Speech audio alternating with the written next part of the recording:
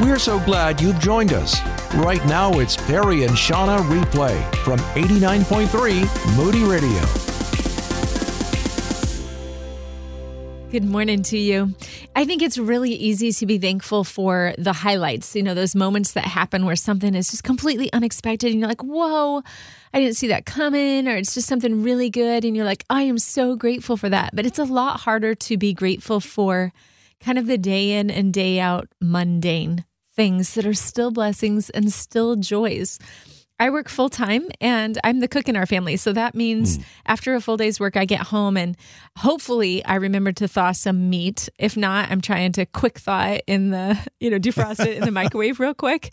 And, I'll pull some frozen vegetables out of the freezer, and maybe if I have the time, cut up some fresh vegetables and, roast them in the oven, that sort of thing. But dinner is a necessity. It's one of those things that we've got to eat. We want to eat healthy. I do the best I can with the short amount of time that I have to be able to prepare the food. There you go. But I'm not amazing. I just kind of get it done. You're not expecting the Food Network to show up at your door and say, No. Would you like to audition for our next show? Actually, they might say, you have been nominated for a kitchen makeover, a food makeover. We're going to teach you how to actually cook for your family. At least if you're breast confident, you're not going to be asked to be on the worst cooks. I'm not. No, I wouldn't be on that. I don't think. You've eaten at my house and you're kind of staying quiet about it. You would not be on that. You would not be on that. Okay. Well, anyway, making a meal for my family at the end of a day is something that I get done, but it's not something that I have a ton of time to pour into. I just kind of do the best I can to put together something healthy. And usually when I'm, waiting for something to come out of the microwave or, stirring something, it's not uncommon for me to just pull up social media while I'm doing my cooking tasks and pulling the meal together. And I have a friend who lives in Arizona and she's married to a professional chef. Uh-oh. And I'm telling you, I'm sitting there trying to do the best I can to pull something together. And then I come across this picture of Tiffany and her husband and the meal that he prepared, the gourmet meal that the professional chef prepared for their family. And I don't know what the deal is, but I don't know if she's putting some kind of filter on it or what, but the vegetables look brighter. Yeah. The meat looks juicier. Lightly braised with sage and thyme. Honestly, it looks amazing.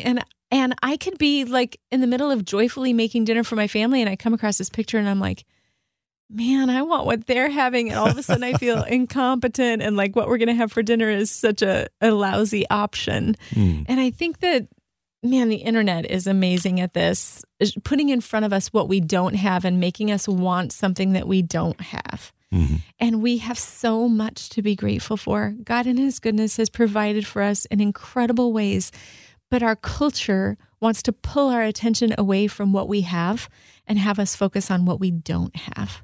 So how can we, especially, as Christ followers, but especially as we're turning the corner to Thanksgiving, think about what we're grateful for. Be intentional about focusing on what we're grateful for instead of the lack. Mm. Does this resonate with you? Are there things absolutely. That kind of come across maybe your laptop or whatever that show up in your day and you're like, man. Well, sure. If I see somebody that gets, say, an industry promotion that I say, boy, I would like to have had that opportunity. There you go. I think there are different things that are enticing to different people, right? One person might be, something material. Man, I'd like to have that boat. My boat's falling apart. Somebody else is saying, wow, you have a boat? Pretty much. It'd be great to have a boat. But it is easier to focus on what you don't have instead of being grateful for what you do have. And so I think that's our natural inclination. But we have this supernatural ability to be grateful. In fact, Scripture tells us time and time again, be grateful for what you have. Think about what you do have and what you don't. And an example of what this might look like is as I'm making dinner for my family and I'm scrolling through and I see this beautiful photo of this gourmet meal and I think all of a sudden, wah, wah. Now I don't want to eat what we're eating. I want to have what they're having. I could instead focus on the fact that I don't have time to put together a gourmet meal because I have a job. Mm-hmm. A job that I love. I'm so grateful for my job. And I come home from my job to a home that I love where, I have a place to prepare a meal for my family. I've got food in the fridge that I get in the freezer. I got vegetables in the freezer that I get to somehow make edible for the family. You're grateful you have a freezer to put the vegetable in. Right. Yeah. I mean, these are they're not the flashy things. They're just kind of your everyday mundane things, but they're things that I'm truly grateful for. And the fact of the matter is, when we're done eating, we're probably going to have leftovers because God's been so good. There's going to be more than what we actually need tonight when the meal is done. That can be tomorrow's lunch. And you've got some place to safely store all of that so you can enjoy the leftovers. All these things to be grateful for if we just shift our perspective from what we don't have. And all of these things, gifts from God, right? That my God will meet all of your needs according to his riches of his glory in Christ Jesus. We do have so much to be thankful for. I'd love to hear from you this morning what you're thankful for.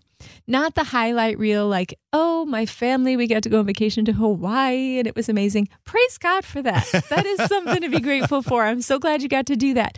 But what are the everyday, ordinary things that you tend to take for granted that you're grateful for?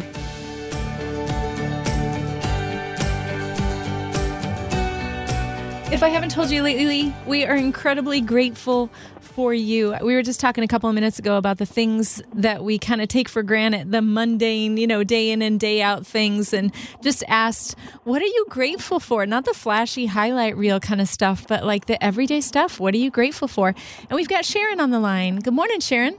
Hi, how are you? Doing great. How are you this morning?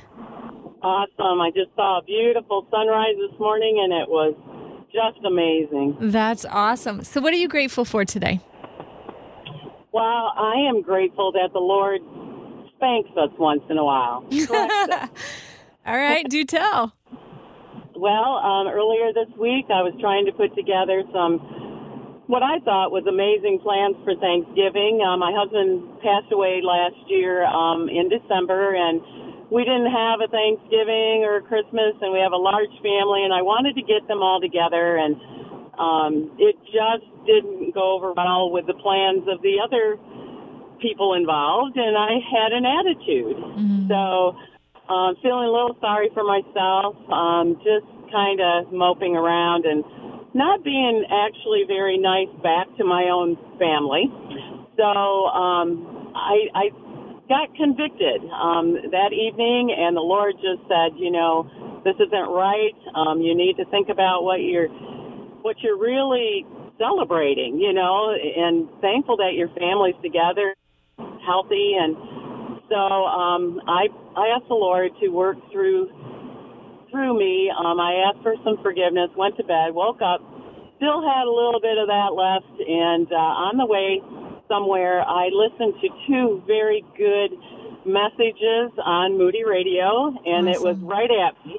And then it was followed up by a new song. I can't remember it, but it talked about pride. It talked about selfishness and thankfulness, and it just changed my heart. And I was able to just, give it to the Lord. And actually, my kids came up with a much better idea, and it worked out real well. It gave me time to maybe grieve a little and then work through some issues, but just wonderful that God corrects and then he speaks. I believe with all my heart that he used his word and his spirit to bring me around to his way of thinking. Sharon, you're my hero. I want to say, first of all, I'm so sorry for the loss of your husband, and I'm going to be adding you to my prayer list as we head into Thanksgiving next week. But also, you're my hero because you heard the voice of God and you made the correction. I mean, that's what, when Jesus came, he said,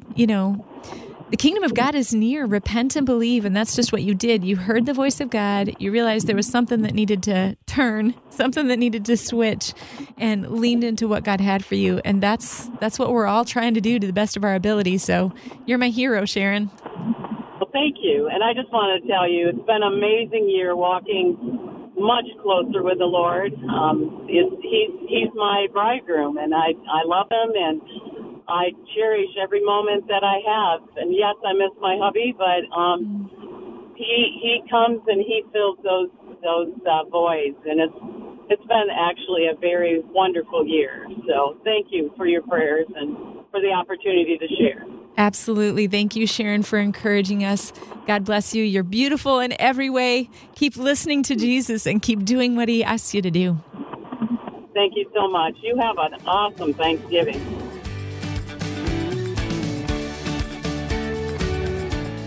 It is Freedom Friday, and we are celebrating what God has done for us in the Great Lakes he went to for us to be able to live free. And I think so much of living free is understanding that which holds us captive, right? And what God has set us free from. I want to take a look at 2 Corinthians, is it chapter 3? Sure is, verse 17, that simply says, "Now the Lord is Spirit, and where the Spirit of the Lord is, there is freedom." This verse is couched in the middle of this, whole paragraph about, Moses and wearing the veil over his face in the old covenant and the freedom that we have in Christ. And then it goes on to say after verse 17, verse 18 says, "And we all with unveiled faces contemplate the Lord's glory and are being transformed into his image with ever increasing glory, which comes from the Lord, who is the Spirit."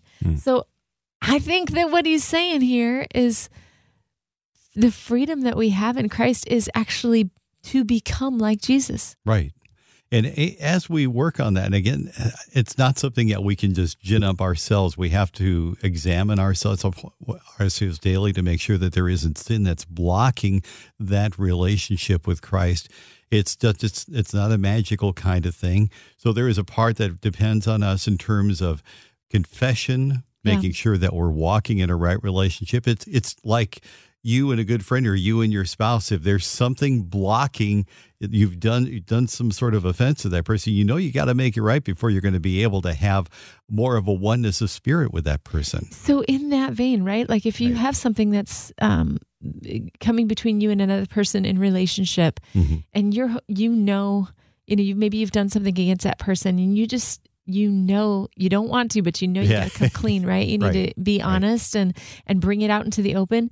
When you do, hard as that may be to speak it out loud, it's like, oh my goodness, it's off of my chest. There's a freedom in that. In the same way, God invites us to live openly before him, holding nothing back from who he is. And in that, there is incredible freedom to become like him, to put all your cards on the table. Right.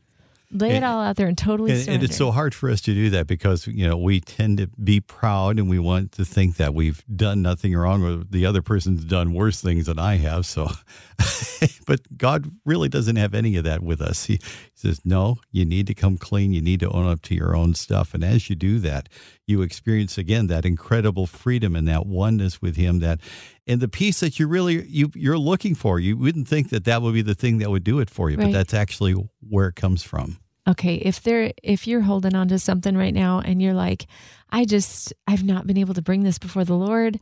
I'm embarrassed for what I've done.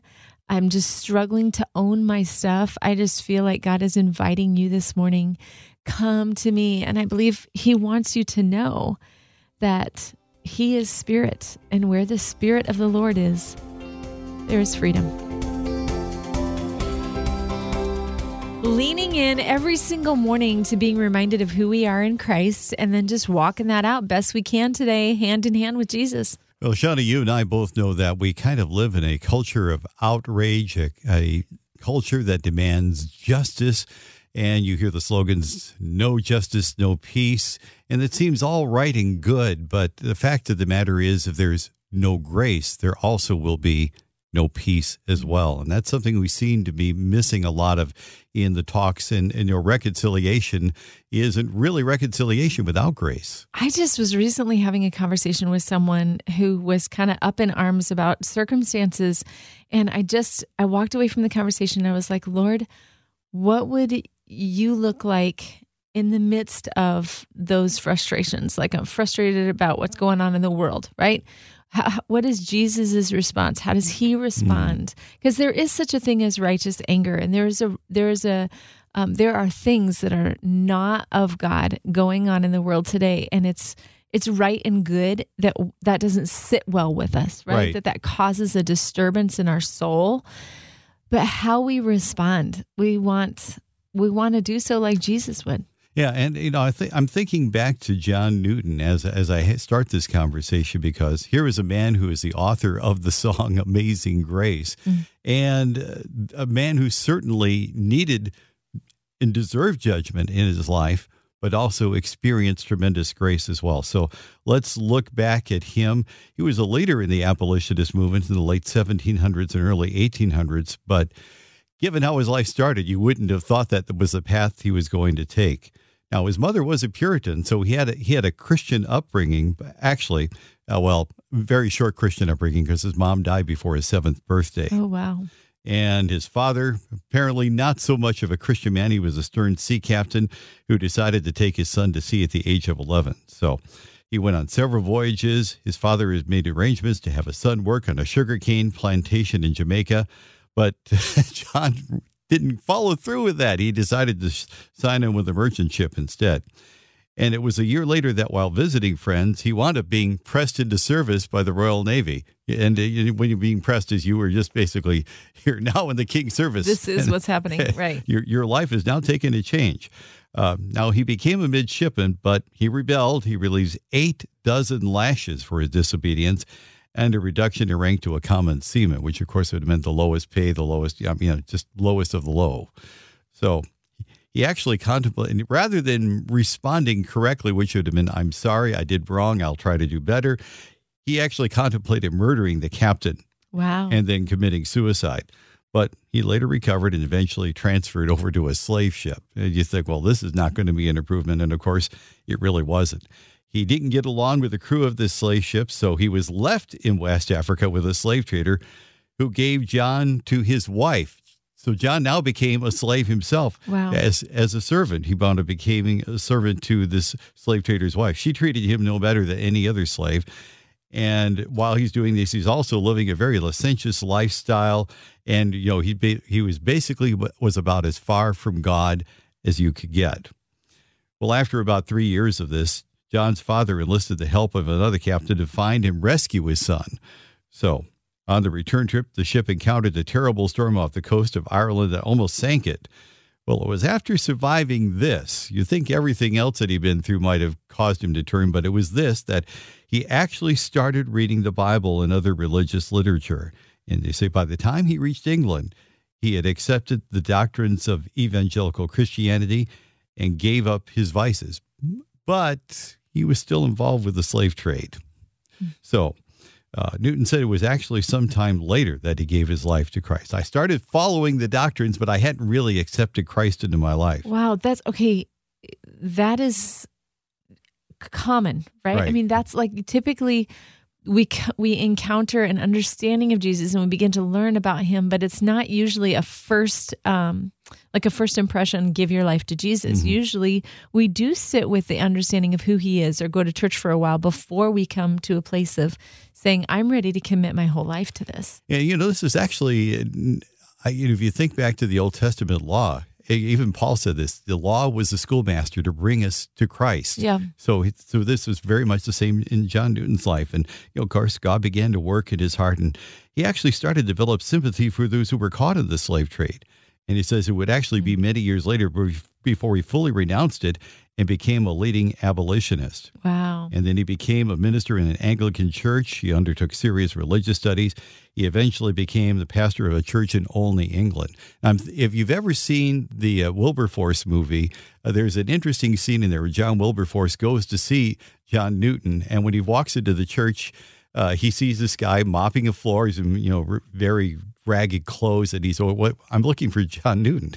And he says, you're speaking to him. Wow. He completely changed. He viewed himself as a servant, and he was not exactly what John Wilberforce had expected for somebody who was leading the way to change the whole mind of the nation on the slave trade. Okay, but here's the thing. He was leading like Jesus.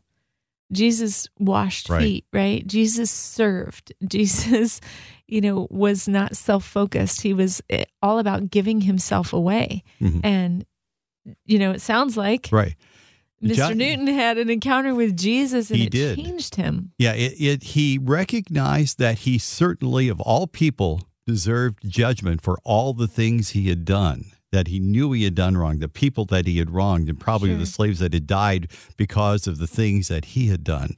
And he had had murderous thoughts in his own life. He knew this. Right. But God had completely changed him. And the epitaph on his tombstone really kind of encapsulates what God had done in his life.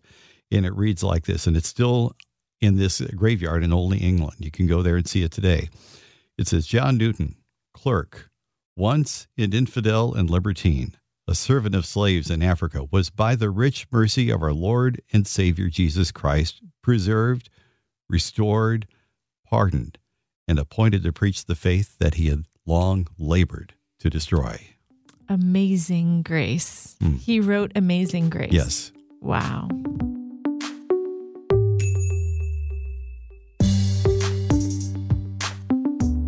So yesterday I was sitting at my desk and just doing my work, and randomly Jack's door had been shut. He is our office manager here at the station, and he opened up the door and he came directly over to my desk and he said, I am just so grateful for you. And it was random, and it was welcomed, and it was so encouraging. And I realized at that moment just how encouraging one small comment can be. I was feeling a little bit tired. I was kind of overwhelmed. I was scheduling at the time, and I was looking at my calendar, and I tend to take emails from my email and place them on my calendar as things that need to be done. Right. And I would have there was about 2 hours where I had 4 things slotted in every half hour. I've seen your calendar. It makes me really nervous. Yeah, I know. Do you know a better way? Because I'm open open to learning, new ways of doing that. But I'm thinking there's no way I can get everything done that needs to get done. Right. And so I was feeling a little overwhelmed. And so his encouragement was so timely. Just, man, am I grateful for you? And I was like, whoa. It probably took him all of 10 seconds, right, to come on over and just speak out one sentence. And it did so much for my heart and my spirit and my day. And that's it. We can encourage one another so easily. And I think some people are just naturally better at this than other people are. I think that's really true. Now, again, I've known Jack for a long time, and he's just always been that kind of a guy. Well, I want to get better at it. So I'm going to challenge you this morning too. Who are you thankful for? We think a lot this time of the year. I think about what we're thankful for as we're approaching Thanksgiving. But who are you thankful for? And do they know that you're thankful for them? And here are just a few ways that we can let other people in our lives know how much we appreciate them. One is just, instead of complaining about folks, compliment them. Turn that thing around. It's easy to see what bugs us about one another. Anybody can do that. Don't just be anybody. Choose to see the good in other people and let them know by sharing a compliment with them. And then another thing is to serve the people in front of you. Think about the person you're grateful for right now. What is one small thing that you could do for them that would express your love for them and your gratitude for them? Acts of service is one of the 5 love languages. And it's probably my number one. So when something gets done for me, I feel there you go. Intensely, you know what I mean? So loved and appreciated in that. So doing an act of service might be just the perfect way to let somebody else know that you appreciate them. You can also write a note to them. And I think it really doesn't matter if a note comes on a Post-it or if it comes, in an expensive card that you purchased. I think that when we receive written words of encouragement from other people, I don't know about you, but I save them. I do tend to save them too. Yeah. I do. Because there are times when we need a little boost and maybe someone's not walking over to your desk and telling you how much they appreciate you. We can go back to those notes and we can, borrow them from moments past. Exactly. Okay. Maybe I'm not the horrible person I think I am. Yeah. You just need a little encouragement from time to time. And then the other thing is, of course, to just tell people that you're grateful for them. Make a point of using the word thank you as a regular part of your day. Let your spouse hear thank you. Let your kids hear thank you. And the strangers, the people who are helping you at the post office or checking out, handing you your coffee, whatever the case may be, use the word thank you generously and not just as a rote response, but sincerely. Yeah. Let them know that you appreciate them and you're really grateful for for what they have done for you and who they are. And I think one of the benefits of this practice is it catches on. Mm-hmm. So if you are in the practice of saying thank you to other people, you're probably going to find the people that you're around a lot of the time are going to start to reciprocate that back to you.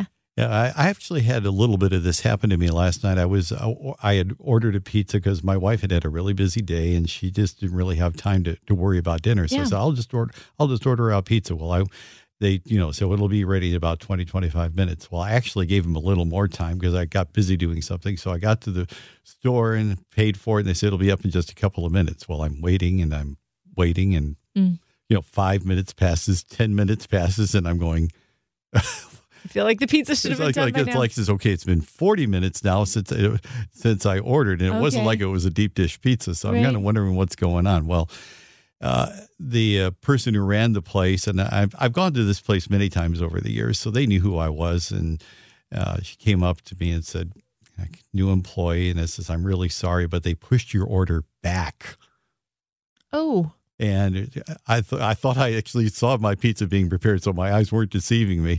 They said, I'm just giving you your money back. If you're thirsty, just grab a drink out of the cooler there, or I can pour a fountain drink, whatever you want. So I was really grateful for that, and thankful that they were willing to do that. And I could tell she was going through some difficulties of her own as well, just physical difficulties that she was trying to struggle with, plus dealing with employee there. I bet you appreciated her honesty too. Yeah. Like, you know what I mean? She could have just left you waiting there, and once the pizza was done, handed you the pizza. But she said, sorry it took so long, and that would have been it. Right. Yeah. So, but that wasn't the way they handled it. It was handled very nicely, and we all got to sit back and breathe a sigh of relief. And I didn't mind waiting the few extra minutes because at least it was acknowledged that a mistake was made. It was made right. Yeah, no worries. No worries whatsoever.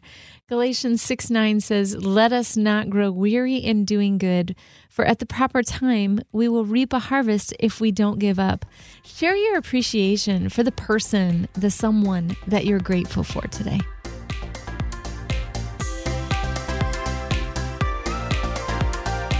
Thanks for listening to Perry and Shawna Replay. To learn more, text us at 800-968-8930. That's 800-968-8930.